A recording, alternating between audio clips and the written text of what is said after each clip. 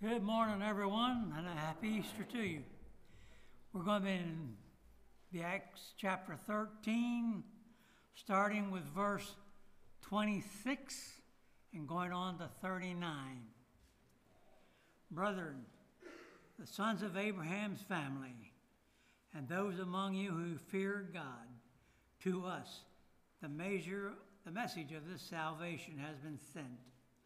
For those who live in Jerusalem and their rulers, recognizing him, nor the utterances of the prophets, which are read every Sabbath, fulfilled these by condemning him. And though they found no ground for putting him to death, they asked Pilate that he be executed. And when they carried out that was written concerning him, they took him down from the cross and laid him in the tomb. But God raised him from the dead, and for many days he appeared to those who came up with him from Galilee to Jerusalem, the very ones who are now his witnesses to the people. And we preach to you the good news of the promise made to the fathers, that God has fulfilled this promise to our children, that he raised up Jesus, as it is also written in the second Psalm, "You are my son. Today I have begotten you." As for the fact that he raised him up from the dead, no longer to return to decay, he has spoken in this way, "I will give you the holy and sure blessings of David." Therefore, he also says in another psalm, "You will not allow your Holy One to undergo decay." For David, after he served the purpose of God in his own generation, fell asleep and was laid among his fathers and underwent decay. But he whom God raised did not undergo decay. Therefore, let it be known to you, brethren, that through him forgiveness of sins is proclaimed to you, and through him everyone who believes is freed from all things from which you could not be freed through the law of Moses. Amen.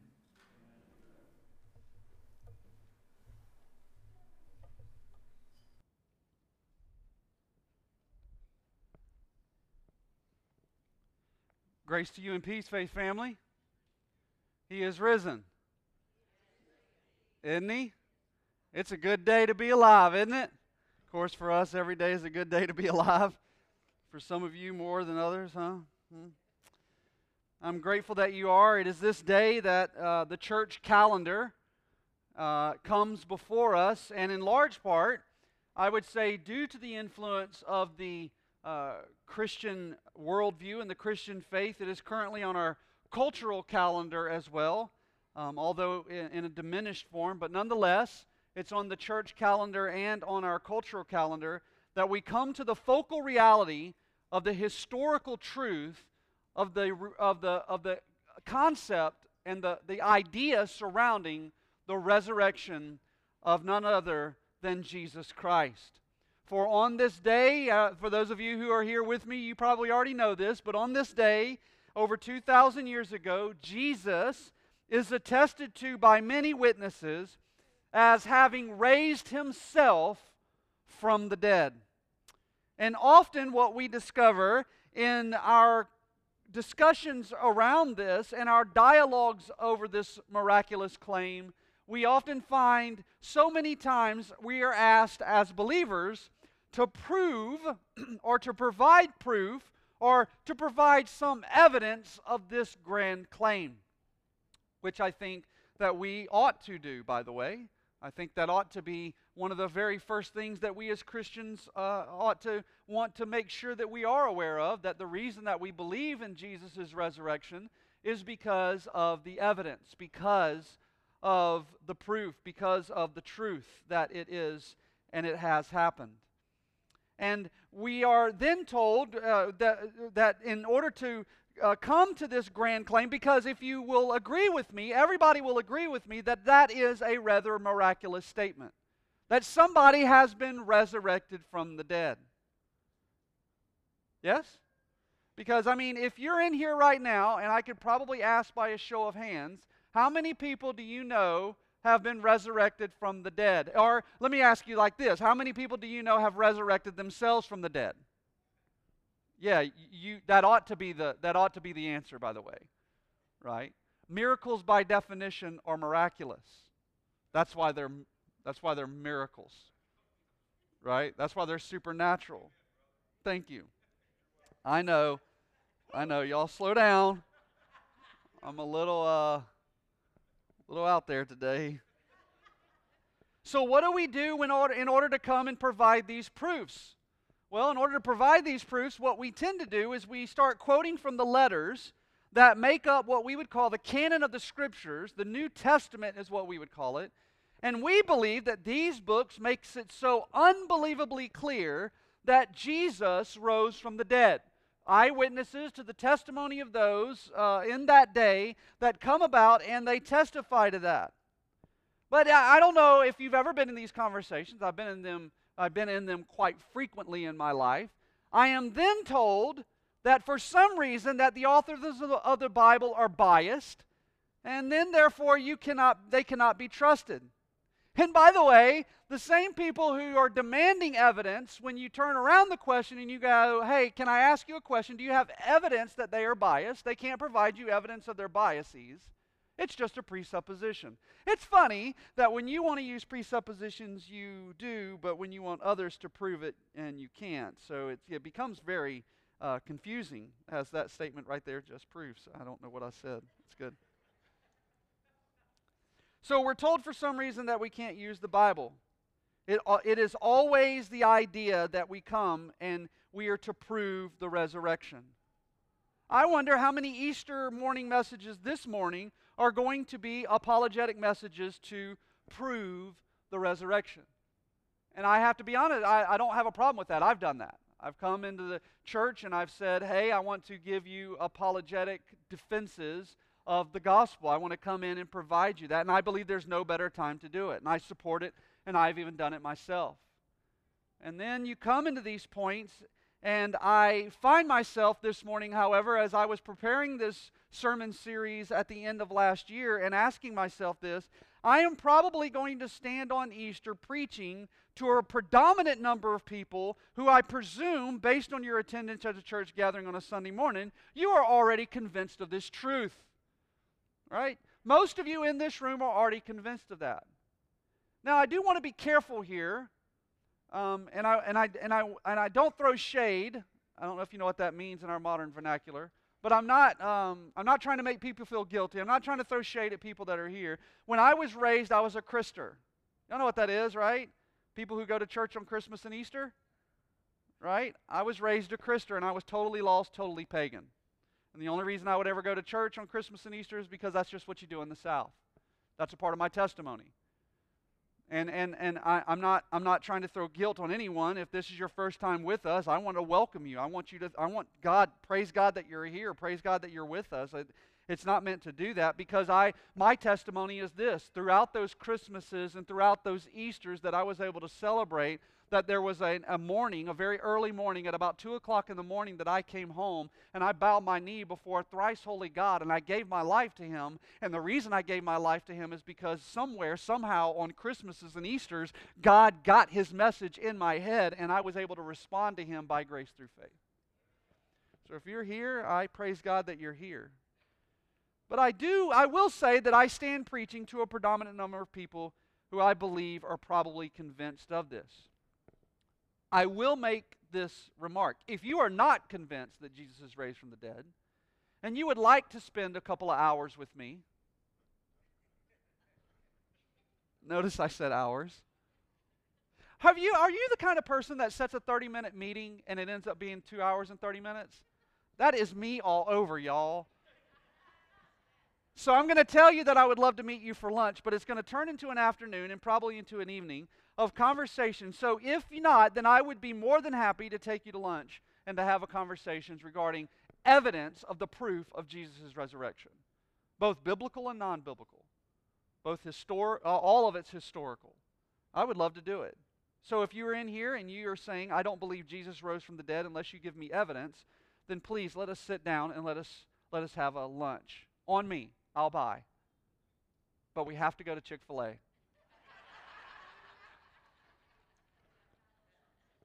Because there's a certain spiritual aspect of that whole thing.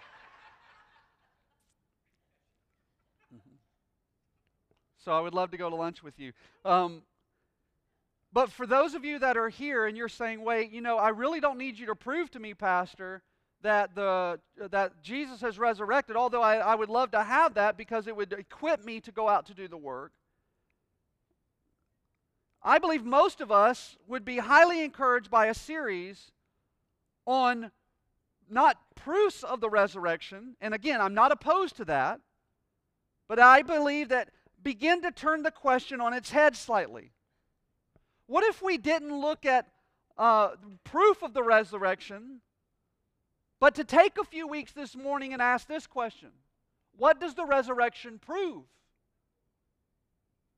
So it's not as I am going to come in and tell you, okay, this is how I prove the resurrection to you. I am going to come to you this morning, and over the next 5 weeks, we are going to begin to lay the foundation of, if Jesus rose from the dead, presupposition, ipso facto, and He has, then what does it prove? What does it matter to you today and to us today? What is it going to matter for us? So over the next 5 weeks, we're going to look at the specific passages in the New Testament that directly tell us what the resurrection means for those of us who consider ourselves followers, disciples, believers of Jesus. For if He has risen, what does it matter? And this morning I've entitled this message that the resurrection of Jesus Christ proves the Father's faithfulness. The resurrection of Jesus Christ proves the Father's faithfulness. I've broke this up into three segments. The first I want you to look at is called the encounter. The encounter. We are rejoining Paul here, and for those of you who have been with us for any length of time, you would know that we have already journeyed through this in our study through the book of Acts over the last, let's just say few months. Some of y'all want to extend that into years, and if so, that's fine, but we're just going to be nice to your pastor today and just say a few months. So we're going to rejoin Paul on his first missionary journey. Where is he? He is at the place by the name of Pisidian Antioch. And as is the custom in that day, he enters the synagogue, which is what he would do. He would enter the synagogue, and their custom that as he enters is they're going to read the law and the prophets. And I want to remind you that Paul was known as a pretty influential Jew, right? He was a leader in the Jewish synagogues at that time, and so when he enters the synagogue, he has a little bit of experience under his belt. A Pharisee of the Pharisees, he described himself, having been taught and instructed in those things. So if Paul were to show up, it would be like Charles Spurgeon showing up in our church, and we would probably say, "Hey, old Charlie, would you come and share a word with us?" Right? So that's what they do. He enters the synagogue. They read the law and the prophets. They ask of Paul for a word of exhortation. You can see this, by the way, in verses 14 and 15. It says, "But going up from Perga, they arrived at Pisidian Antioch. On the Sabbath day, they went to the synagogue and sat down. And after reading of the law and the prophets, the synagogue officials sent to them, saying, 'Brethren, if you have any word of exhortation for the people, I want you to say it to us.'" And what Paul is going to do, and I saved us a little bit of time by not going all the way back and reading this entire passage, although it might have been helpful, and if you wanted to do that in your own time, I would highly encourage it. What you're going to see here is that what Paul begins to do, verse 16, he says, "Paul stood up and motioned with his hand and said, 'Men of Israel, and you who fear God, listen. The God of this people, Israel, chose our fathers and made the people great during the stay in the land of Egypt. And with an uplifted arm, He led them out from it.'" So I want you to get this because this is Paul's entire background of what he does. He's going to go all the way back to the Exodus, and he's going to root all that he is about to say in the entirety of the Bible, the biblical narrative. So what he's doing here, he's standing up in this synagogue and he wants to take them, these Jewish people, all the way back to the Exodus, reminding them that God has chosen them and that God is doing something in the midst of them throughout this story. And this is important for us because what we believe and what Paul preaches is that the story of God was written with a purpose in mind. You see, ladies and gentlemen, you want to be careful when you start taking books of the Bible out of their context, because then they become pretext, and you can make a pretext anything you want it to be. And that's what we have here in the Bible. We have a story of God that was written with a purpose in mind. It's not just a collection of events, not just a collection of random books, but it's a collection of writings put together for an actual purpose, for a direct, linear purpose. And all of the books of the Old Testament were pointing us to something. And then in verse 23, this is what he says. He goes to us and he's going to root this all down. And then finally in verse 23, he says, from the descendants of this man, what man? David. How do I know that? Verse 27, he talks about David. And he says, from the descendants of this man, according to the promise God has brought to Israel, a Savior, Jesus. So you got to understand, all that he's done is he's taking us through the whole Old Testament in a very brief time, and he comes into David, and then after he comes to David, and then he says this, that the descendant of this man, according to the promise of God, that he has brought to Israel a Savior, and then he says, who is the Savior? Jesus. So what he's doing is he's trying to establish the fact that Jesus is the Savior of the Old Testament. The word that they would have used in that day would have been the Messiah. He would have been the Messiah. So this promise that he just said is a commitment to bring something to pass. From the descendants of this man, according to the promise. Scholars say that there are over 300 prophetic promises of God in the Old Testament regarding God's Messiah. And virtually every time in the New Testament that you see the use of the word promise, it points back to the Old Testament. When you see this idea of God promising to His people, it's pointing, and they're writing about it in the New Testament, they are referring this back to something. In other words, ladies and gentlemen, Paul is claiming that this Jesus is the fulfillment of the promised seed of Abraham through the lineage of David. And this is a bold, bold claim. This is a claim that is saying that Jesus is the promised seed of Abraham. Jesus is the promised Messiah through the lineage of David. So here, ladies and gentlemen, we have reason to believe that the incarnation, or the coming of Christ, is to fulfill the promises that were provided by God to His people.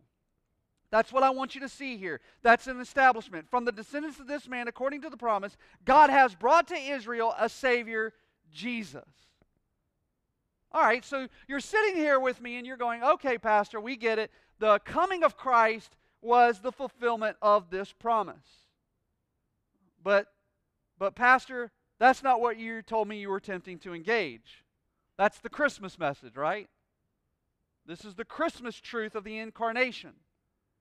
But what we're asking in this series is, what does the resurrection prove? Why are we here on Easter? Why was it not enough for Jesus merely to be put in a tomb and to rot? Why was it not enough for Him to merely die for our sins and to be left there for our sins? Why are we here on Sunday? That is a great question. Because I believe that He answers this directly in verses 32 and 33. I'm going to read it for us because I think it's so important. Verse 30 says, obviously, but God raised Him from the dead. And in verse 32 it says, and we preach to you the good news of the promise made to the fathers, that God has fulfilled this promise to our children in that He raised up Jesus. All right, did you get it? So, ladies and gentlemen, it's not just in the incarnation of Christ that God the Father fulfills His promises, but it's in the very resurrection of Jesus that God fulfills His promises. Paul is preaching the good news. What is the good news? The good news, by the way, is the direct translation of the word gospel. That's what it means. The gospel of Jesus. The good news of Christ. And so here he comes and he's preaching this good news. This good news of the promise that he made to the fathers. And here is that idea of promise again.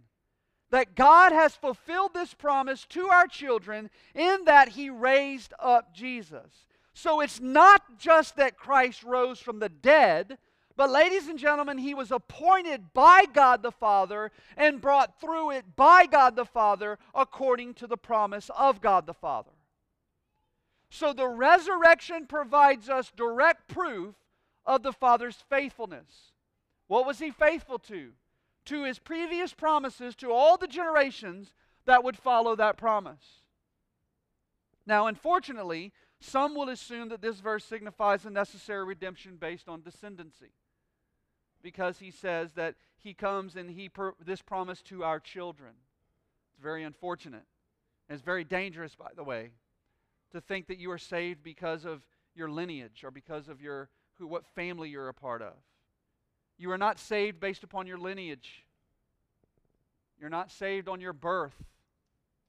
You're not saved because your mama or your daddy was saved. You're not saved because your mama or your daddy was a pastor or a deacon or they went to church. You're not saved because you came to church. You're not saved because you're a good guy. You're not saved for any of that. You're saved by grace through faith alone, and we're going to see that in a few moments. But that's the encounter. That's where we are. So Paul is standing and is preaching, and I want you to see that the very root of Paul's preaching is saying that, Christ in His resurrection has come to fulfill the promises of God, because the resurrection is essential to fulfilling these promises. And then he's going to give us the three examples. So now what Paul is going to do is he's going to, what? Prove it. Three examples going back to the Old Testament that establish Jesus is the Messiah that was promised. And this is quite fascinating for me. The first one is a direct quote from Psalms 2:7. A passage that is used in two other places. Verse 33, he says that God has fulfilled this promise to our children and that He raised up Jesus. As it is written also in the second Psalm, you are my son, today I have what? Begotten you. Now this is interesting. Because typically, and historically, when I see this particular psalm preached on, it's talking about the incarnation of Jesus, the begottenness of Jesus. But I am wanting to posit to you that he is not talking here about the begottenness of Jesus in the incarnation. He is talking about the begottenness of Jesus in the resurrection. I want you to listen and I want you to watch this, because there's only two other times that he uses this in the New Testament. This verse, the New Testament uses this verse in order to reference who Jesus is. And both of them, ironically, are in Hebrews. So turn with me to Hebrews chapter 1, verse 5. Hebrews chapter 1, verse 5. Now, I think this makes sense, because what is Hebrews talking about? Hebrews is a book that is written to a Jewish audience, i.e., Hebrews. So the first one that we find is in Hebrews 1:5, and I want you to see here, what is he doing? He's validating Jesus as better than any of the angels, because none of the angels were ever referred in a way of, you are my son, today I've begotten you. Watch this, Hebrews chapter 1, verse 5. Let's go to verse 3, because I think this ties to what I'm trying to get at. It says, He is the radiance of His glory and the exact representation of His nature, and upholds all things by the word of His power. When He had made purifications of sins, He sat down at the right hand of the Majesty on high. What is that? Resurrection. He sat down at the right hand of the Majesty on high, having become much better than the angels, as He has inherited a more excellent name than they. For to whom of the angels did he ever say, "You are my son, today I have begotten you"? There's one. Let's turn to the second one. Second passage is going to be in Hebrews 5:5. Hebrews 5:5. Starting in verse 1, it says, "For every high priest taken from among men is appointed on behalf of men in things pertaining to God, in order to offer both gifts and sacrifices for sin. He can deal gently with the ignorant and misguided, since he himself also is beset with weakness. And because of it, he is obligated to offer sacrifices for sins as for the people, so also for himself. And no one takes the honor to himself, but receives it when he is called by God, even as Aaron was." So here it is. "So also Christ" what? "Did not glorify himself so as to become a high priest, but it was said to him, 'You are my son, today I have begotten you.'" So what is the reference of this begotten in Hebrews? It seems to be directly connected with him being placed in the majesty on high and to be connected with his glorification. Does everybody see that?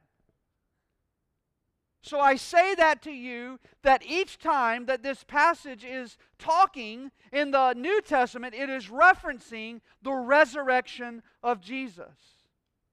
So if we go back now to what he is saying in verse 33, he says, "God has fulfilled this promise to our children, and that he raised Jesus up from the dead, as it is written in the second psalm, 'You are my son, today I have begotten you.'" What day is he referencing? I think the day he referenced to me here seems to be more in reference not to the incarnation, but to the resurrection.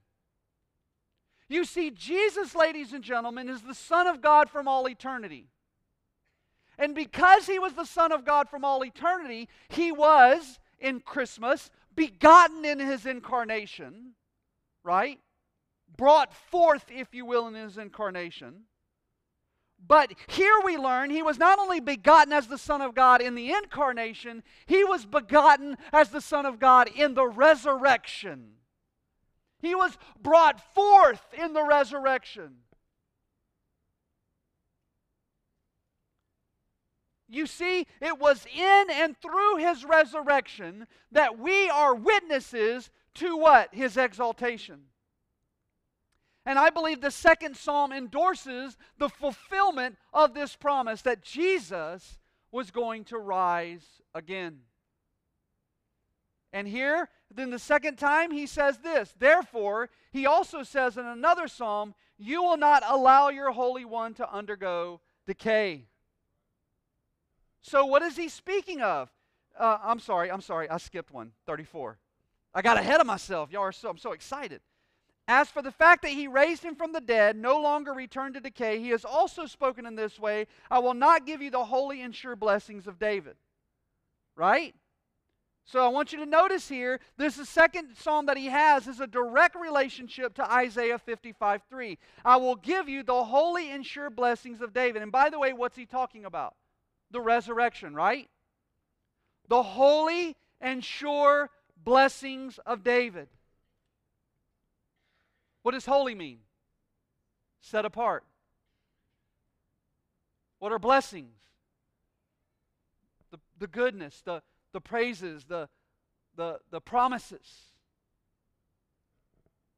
So he's going to give the holy and sure blessings of David. And what are those? These are God's promises to David that he was going to establish in David's descendancy an eternal throne. A kingdom that would last forever. A promise to David, but not fulfilled by David. So, the question would be, how is the resurrection of Jesus the fulfillment of this promise? Because only a living king can rule eternally. Right? Only a living king can rule eternally. Only a living king would be able to fulfill the promises that were provided to David. A dead Messiah can fulfill nothing, and neither can any of your dead gods. Neither can any of the gods that are dead that we currently try to serve.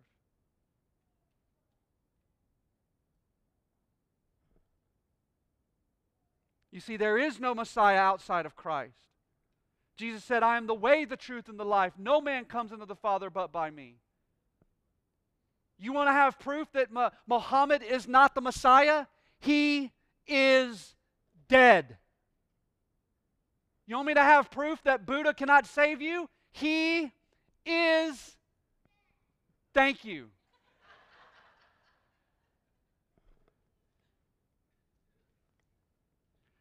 You want me to give you proof that you are not going to be able to save yourself? Because one day you will die. I come to you, and I come to you with seriousness in my language. I want you to hear this. A dead Messiah can fulfill nothing. But through Isaiah, God said, listen to what He said, I will give you the holy and sure blessings of God. I want you to notice those words as it is spelled out that Isaiah says. I will give you, those four beautiful words, the holy and sure blessings of David. Those four words, I, God the creator of the universe, will, through His sovereign plan and through His sovereign design, give. It's all a matter of divine grace and mercy, you, my chosen people, through my chosen Messiah. Those whom the God the Father calls, God the Son redeems, and God the Spirit dwells. I will give you the holy and sure blessings of David, speaking of the Messiah. The eternal rule of Jesus is only possible through a risen Savior. And then thirdly, his third proof, he goes back to the Psalms and he says, Paul says, using Psalm 16:10, therefore he also says in another psalm, you will not allow your Holy One to undergo decay. This was used once before. For those of you who were with me, you may remember this. We were in Acts. Day of Pentecost has just occurred. We're in chapter 2. Let's look at verse 22. Peter is preaching. Men of Israel, listen to these words. Jesus the Nazarene, a man attested to you by God with miracles and wonders and signs which God performed through him in your midst, just as you yourselves know. This man, delivered over by the predetermined plan and foreknowledge of God, you nailed to a cross by the hands of godless men and put him to death.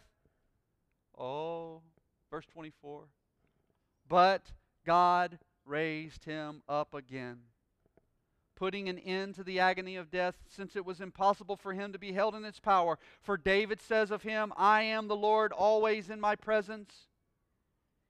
For he is at my right hand, so that I will not be shaken. Therefore my heart was glad and my tongue exalted. Moreover, my flesh will also live in hope, because you will not abandon my soul to Hades, nor allow your Holy One to undergo decay. Ladies and gentlemen, the entire point here is worked out for us in the following verses. It's as though the crowd around Paul, would have assumed it was fulfilled in David. But Paul says no. Verse 36, going back to Acts chapter 13, he says, for David, after he had served the purposes of God in his own generation, fell asleep and was laid among his fathers and underwent decay. But he whom God raised did not undergo decay. It's almost like Paul is saying, I know what you're going to say, but that was talking about David. Paul's going, I ain't talking about David. David's decaying. He's rotting away in a tomb somewhere. I want you to know that this is not that. That although David wrote the passage in Psalm 16, he wasn't writing about himself, because he did die. He did see corruption or decay. But the man Jesus never did see decay, because God raised him from the dead. And here Paul is bringing the argument that in the resurrection of Jesus, God himself fulfilled the promises that he made to David. God the Father was faithful to his promises. God the Father was faithful to his promises to all in the Old Testament. God the Father was faithful in his promises to David, and the Father will be faithful in his promise to us. How do I know that the Father is faithful? Because Jesus is risen. So what does it mean? And I think that's where the next two verses come in. So we have the We have here, we've seen the encounter. We've seen the three examples. Now let us turn to the exhortation. Read along with me verses 38 and 39. Therefore, because Jesus has risen from the dead, because He has fulfilled all the promises, therefore let it be known to you, brethren, that through Him forgiveness of sins is proclaimed to you. And through Him everyone who believes is freed from all things from which you could not be freed through the law of Moses. Therefore, because of these things regarding the resurrection, let it be known to you, by the way, the same brethren He was just assuring that the promises to their children had been fulfilled, that through Him, this is Jesus, forgiveness of sins is proclaimed to you. Do you see it? It's not just because you're children. It's so that your children would hear the gospel message, so that through the gospel message they would what? They would have their forgiveness of sins proclaimed to them. The forgiveness of sins is proclaimed, and through Him, Jesus, watch what it says, everyone who what?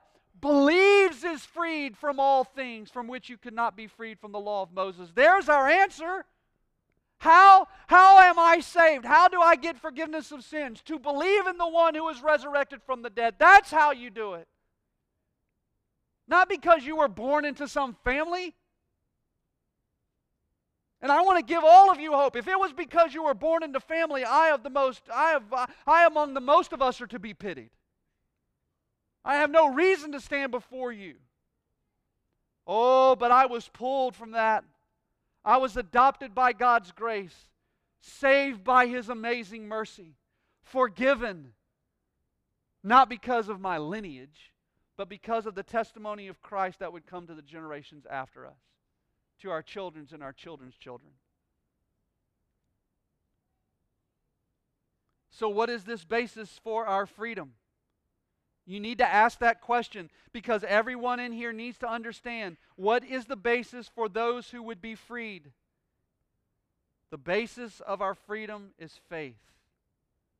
And as we go about our discourse with those in the gospel, it is a ludicrous idea that the resurrection of Jesus is symbolic. It is a ludicrous idea. Do you know we have, and I'm going to use this word very, very liberally, quote unquote churches, that are literally probably preaching this Sunday of the symbolism of the cross, of the symbolism of the resurrection of Jesus. Of course, He didn't really raise from the dead. Let me tell you what it symbolically means. I can tell you what you can do with your symbolism. That's not it. Y'all are nasty, dirty. You see? That's why we repent. That's not what you can do with your symbolism is you can actually read the Bible and make it real. That's what you can do with your symbolism. He is not talking symbolically here. These men who would become disciples of Jesus, who would be willing to die, do you think they're dying for a symbolic idea? Oh, I think the idea of Jesus' resurrection means that we can all have this new life and have new opportunity. All right, you willing to die for it? You're willing to die for that's a symbol? No, what they were dying for is this. Jesus rose from the dead. Literally, physically.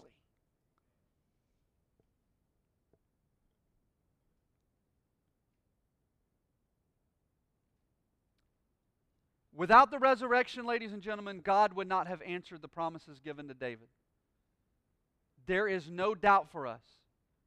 Jesus came into the world in His incarnation with the evidence of being the Son of God. Yes? Yes. John writes, the Word became flesh and dwelt among us, and we saw His glory, glory as the only begotten of the Father, full of grace and truth. But this glory was not merely seen in His incarnation and in His miracles, but it was seen through the fulfillment of the prophetic promises of His eternal life, demonstrated and declared, and the Amen of the Amen when He rose from the dead. And here lies two great truths for you and me. First, the resurrection of Jesus comes with eternal significance. The resurrection of Jesus has an eternal significance. Because for you and me, for us, I want you to know, we are told that God has appointed a day in which man will stand before Him and be held accountable. You see, the idea is that the Father has also appointed a day, not only the day that Jesus would die, the day that Jesus would be born, what He would do in His life, that He would die on a cross, but yes, He would be raised again. But He also promised a day in which all of us will stand face to face before Him and give an account. So let me ask this. If He was faithful to every promise He's had up until this point, you think He's going to be faithful to that promise?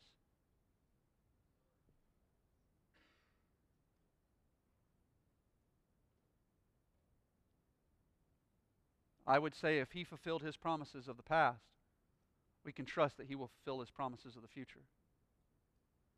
And each of us will do the most terrible thing we have ever done in our entire existence. Every single one of us, and it is terrible. And by terrible, I mean frightful. It is frightening. Are you listening? You will fall into the hands of the living God.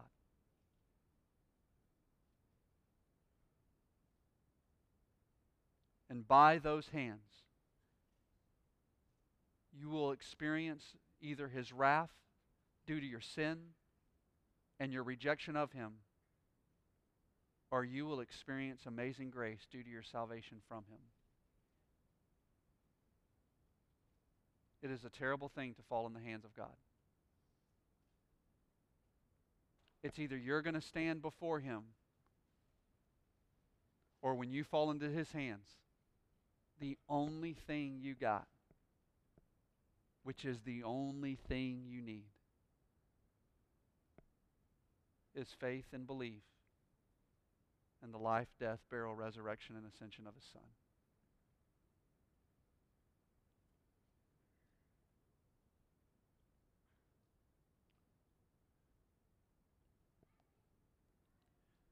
Each of us will fall. Each of us will be judged.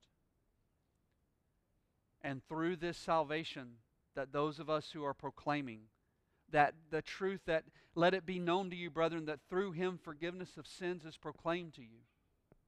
You see, the good news, the gospel news is that yes, you will fall into His hands, but the good news is that your sins have been forgiven through His Son, Jesus, if you would but trust in Him.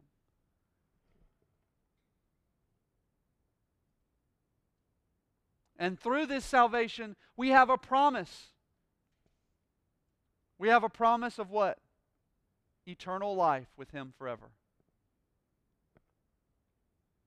How do we know this? Because Scripture says that there will come a day in which we too will have a resurrected body. We too have the promises of great reward that is far more significant than any of our light momentary afflictions, the Bible says. No wonder Paul would write in Colossians chapter 3, verse 4, that when Christ, who is our life, is revealed, then you also will be revealed with Him in glory. You see, it is the promise that for God so loved the world, that He gave His only begotten Son, so that whosoever would believe in Him should not perish, but have everlasting life. It's the promises throughout the Scriptures. It's the promise of 1 Thessalonians chapter 4.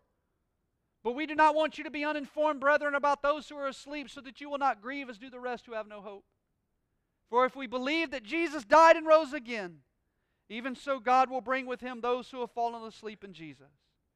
For this we say to you by the word of the Lord, that we who are alive and remain until the coming of the Lord will not precede those who have fallen asleep. For the Lord Himself will descend from heaven with a shout, with the voice of the archangel, with the trumpet of God, and the dead in Christ will rise first. And then we who are alive and remain will be caught up together with them in the clouds to meet Him, the Lord, in the air. So we shall always be with the Lord. And then what does He say? Comfort one another with these words. How, beloved, does this provide us comfort if God is not faithful to His promises? How do I stand up and preach every Sunday morning the resurrection of Christ if He hasn't resurrected? What are churches doing on Sunday that stand up and say that the resurrection of Jesus is symbolic? Blabbering. That's what they're just blabbering, blah, blah, blah. It means nothing. But if Jesus has risen from the dead, you and I have hope. And we have true comfort. I can hear it. You know, I've been around this for a minute. Okay, Pastor, I get it. There's something out there. There's something out there. I get it. There's a day in which I'm going to go to heaven. I'm okay, eternal life. I get it. There's something way out there. But you know what? I'm living right now. Don't hold your breath. Before I get to this next part, don't hold your breath. You read your newspapers lately?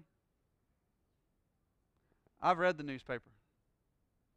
I don't know if y'all see how many people die a day without the expectation of death that day.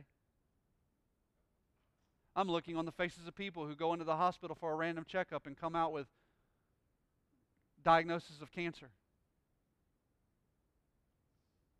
I have people right before me in this very room who have already been given a diagnosis of how long they're going to live based upon the disease they have.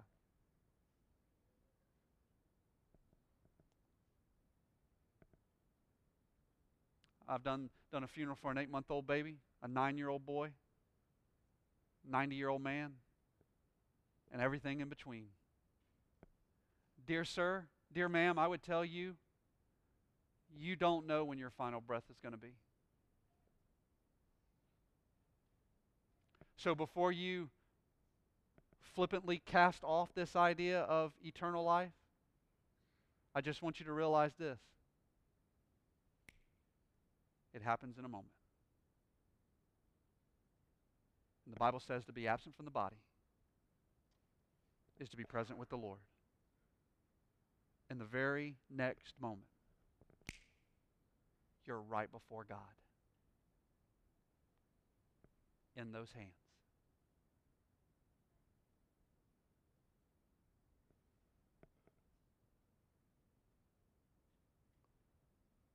But what if he tarries? What if he allows you to tarry? You know what I mean by that? What if that moment isn't this moment? What if you got about a couple thousand more of those left? How does the resurrection of Jesus impact the way I live, the everyday stuff of life?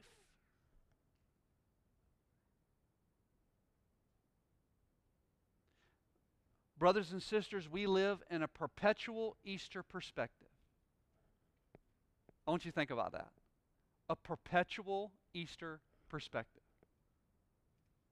You see, ladies and gentlemen, knowing the truth that God is faithful to His promises, we can be assured that no matter what we face in today's world, no matter what we face tomorrow, including death itself, that whatever God calls for us to do has significance. One author, I'm going to totally paraphrase this, but one author wrote one time, he goes, what if, you see, we get all in the scientific, right? Why are daisies all the same? Well, it's because of genetics. It's because of this. It's because of that. And the author posits something that I found very fascinating. And of course, this is only going to be fascinating to those who are of the faith. But for those who are, I want it to be fascinating to you. What if he says, what if daisies aren't made alike merely because of the scientific realities of what God has placed in creation? But what if God made every daisy alike because He loves making daisies?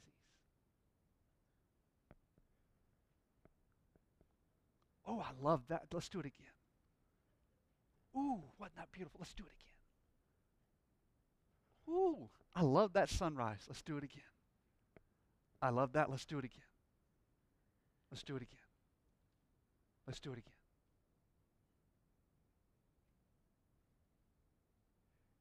And what if every breath you take is the God of heaven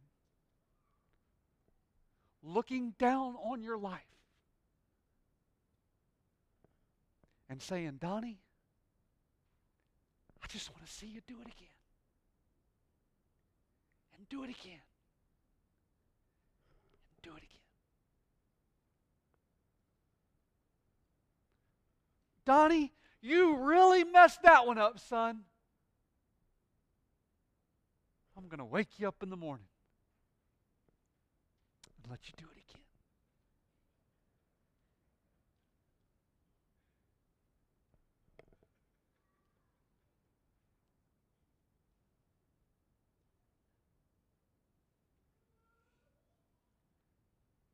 Church, I want you to know it's not all about this eternal life that awaits us. It's not all about the perspective of our one-day fulfillment when salvation's curse is gone. It's not all about the day when we get to heaven. It's not all about this idea of our future reality. It's very real now. Paul would write to the Colossians again. He said this, listen, he said, whatever you do your work heartily as for the Lord rather than for men. Listen to what he says next. Did y'all ever catch what he says next? Knowing that from the Lord you will receive the reward of the inheritance. Why do I do what I do now? Because I know I'm going to receive the reward of my inheritance then. You see, Jesus' resurrection proves that the Father is faithful. Jesus' resurrection proves that the Father is faithful to fulfill His promises. And if Jesus has risen from the dead, and the Father is faithful to His promises, then we who place our faith and our trust and belief in Him, we acknowledge and we know that He who began a good work in us will be faithful to complete it. It drives us. It motivates us to the importance that we have a message that our God has demonstrated He is faithful. Ephesians, I think it's Ephesians, even when you are faithless, He is still faithful. Isn't that good? Oh my gosh! That because of His resurrection, we can experience real, tangible, living freedom from all things which the law can no longer give us or provide for us, and the law will never free us from. All of your legality, all of your rules, all of your ipso facto, got to do this, got to do that. You tell us what gives us freedom. It isn't the law. The law brings about condemnation. It's Jesus who gives us freedom. Aren't you glad, man? Aren't you glad to know that He has risen from the dead and He has defeated death, hell, and the grave? Amen?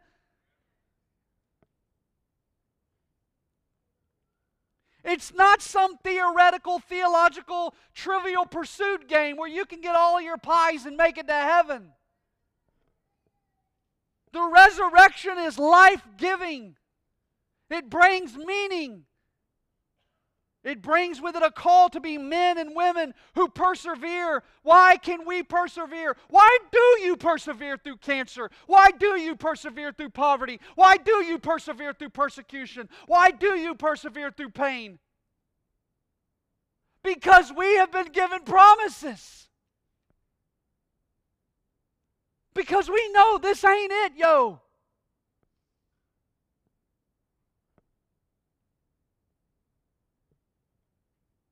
I've been on the side asking God, are you going to fulfill your promises to us? I was talking to a group of students one time, and they were asking me, Pastor, I struggle because I have doubt, and nobody else doubts like I have doubt. I looked at them and I said, whoa, whoa, whoa. Before you start talking about everybody else, I know you're 14 and know everything, but before you start talking about everybody else, you might want to ask the question, Pastor, have you ever doubted? You ever sat in your room? Come on. You ever sit in your room, maybe at the breakfast table, you're sitting there reading your Bible, you read about Jesus raising from the dead, and then that little bitty thought comes into your mind. Is that real?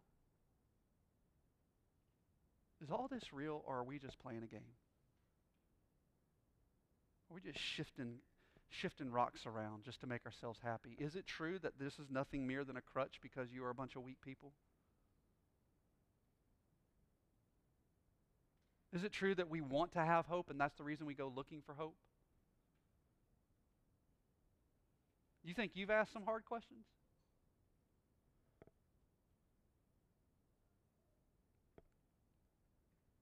Is it true, God, that you're going to be faithful? God, are you going to really be there in the end? God, do you not see what's happening in this world? God, do you not hear me crying out to you in pain? God, is it all worth it? Is it all worth it? Or am I just going to end this thing and just go back to dust? Is the atheist right? Is the atheist right that this is it? That we just live and we die and then we're no more? Is that what we are?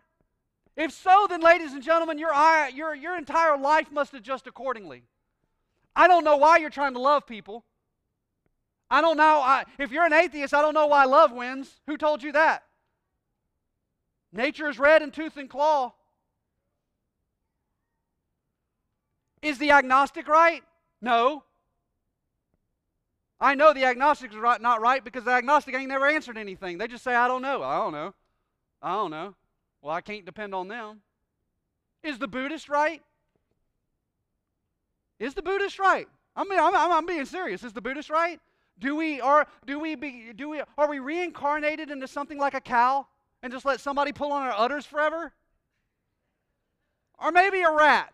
Maybe we become this rat. Y'all, I'm checking out right there. I don't know, but I'm checking out. I don't like rats. Rats scare the dickens out of me. And if that's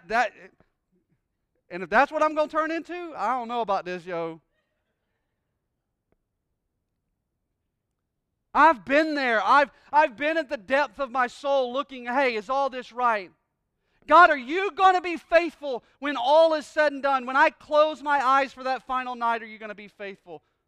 If today be my last day, and I want today to be my best day, God, will you fulfill your promises to us? And how do I know? And I will tell you, after all my wrestling, after all my disputes, after all my doubts, and I've had them, I've been there, I've been through it, after all of that is said and done, my answer always goes back to this truth, that the resurrection of Jesus Christ from the dead has proven to me and to us that the resurrection fulfilled the promises of the past, and I ought to never again question whether He is capable of fulfilling the promises in the present or the future, because I know He can and I know He will. And therefore, since I have been crucified with Christ, I am no longer to live. I am no longer a slave to sin. I have been set free to live a new life to the glory of God the Father. You see, I want you to leave here knowing that the resurrection of Jesus proves that the Father is faithful to His own. And that, ladies and gentlemen, is a great Easter story. Will you please stand to your feet as we prepare our hearts now for the preaching of God's Word?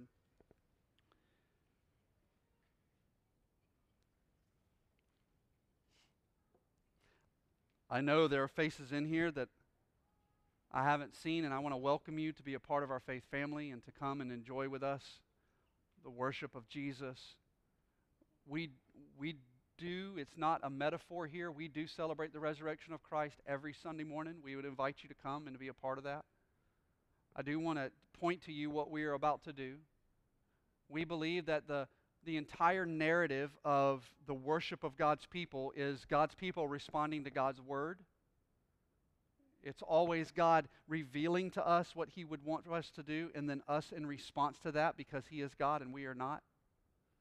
So what we're going to do now as a community of faith is respond to His word. Let me explain to you what that means. For those of you who are not believers, how do you respond? Well, it's by faith. You come to trust in Christ as your Lord and Savior, believing in Him by faith. You've probably heard it said in this way, be saved. But what are you being saved from? You're being saved from your sins. For we have all sinned and fallen short of the glory of God. And the wages of sin is death, but the free gift of God is eternal life in Christ Jesus our Lord. So, the message has been preached. God has been faithful. How do I know He's been faithful? Because He rose His Son from the dead. Jesus is risen. And because He is risen, I know He has fulfilled the promises that He made to all the Old Testament. And now there are new promises made to the New Testament, or repeated or revealed promises made to the New Testament church. And I know that if that is true, He's going to fulfill those promises as well. So here's what I'm going to tell you. If you're not a believer in here this morning, and the God of heaven is convicting you of your sin, that you would want to come to believe in Him and trust in Him by faith, I would pray that right where you are, you come and you cry out to Him and you accept Him as your Lord and Savior. And what is the identifying characteristic of that? Because those who are saved would be saved by faith in Jesus, and those who have faith in Jesus would follow through in faithfulness by being obedient to that Jesus through baptism. So I would call you to baptism. I would call you, here we baptize, biblically, scripturally. Baptizo literally means to be dunked. We dunk you beneath the water and we bring you back up. To identify, by the way, with the death and burial of Jesus. Oh, but to identify with His resurrection as well as you come out of that water a new person. Baptism doesn't save you. Baptism doesn't save you. Baptism is a symbolic idea of what Christ has already done for you. So I want to invite you to come and be baptized. But if you are a believer with us, and you are here and you are worshiping with us, and you are a believer, if you're not a believer and you want to remain as such, then I want to tell you that what you have basically done, and we give you the freedom to do that, you've pushed away from the table, and we would ask for you not to participate in the next part. Why? Because we call it the Lord's Supper.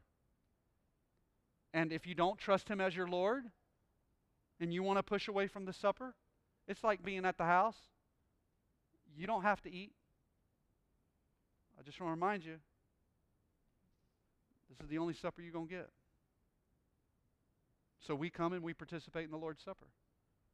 If you're a member of another church, as long as you're not under the church discipline, we invite you to come and be a part of our Lord's Supper today, this morning. If you're a believer in Christ and you're a part of another congregation, we would invite you to come and be a part of the Lord's Supper with us.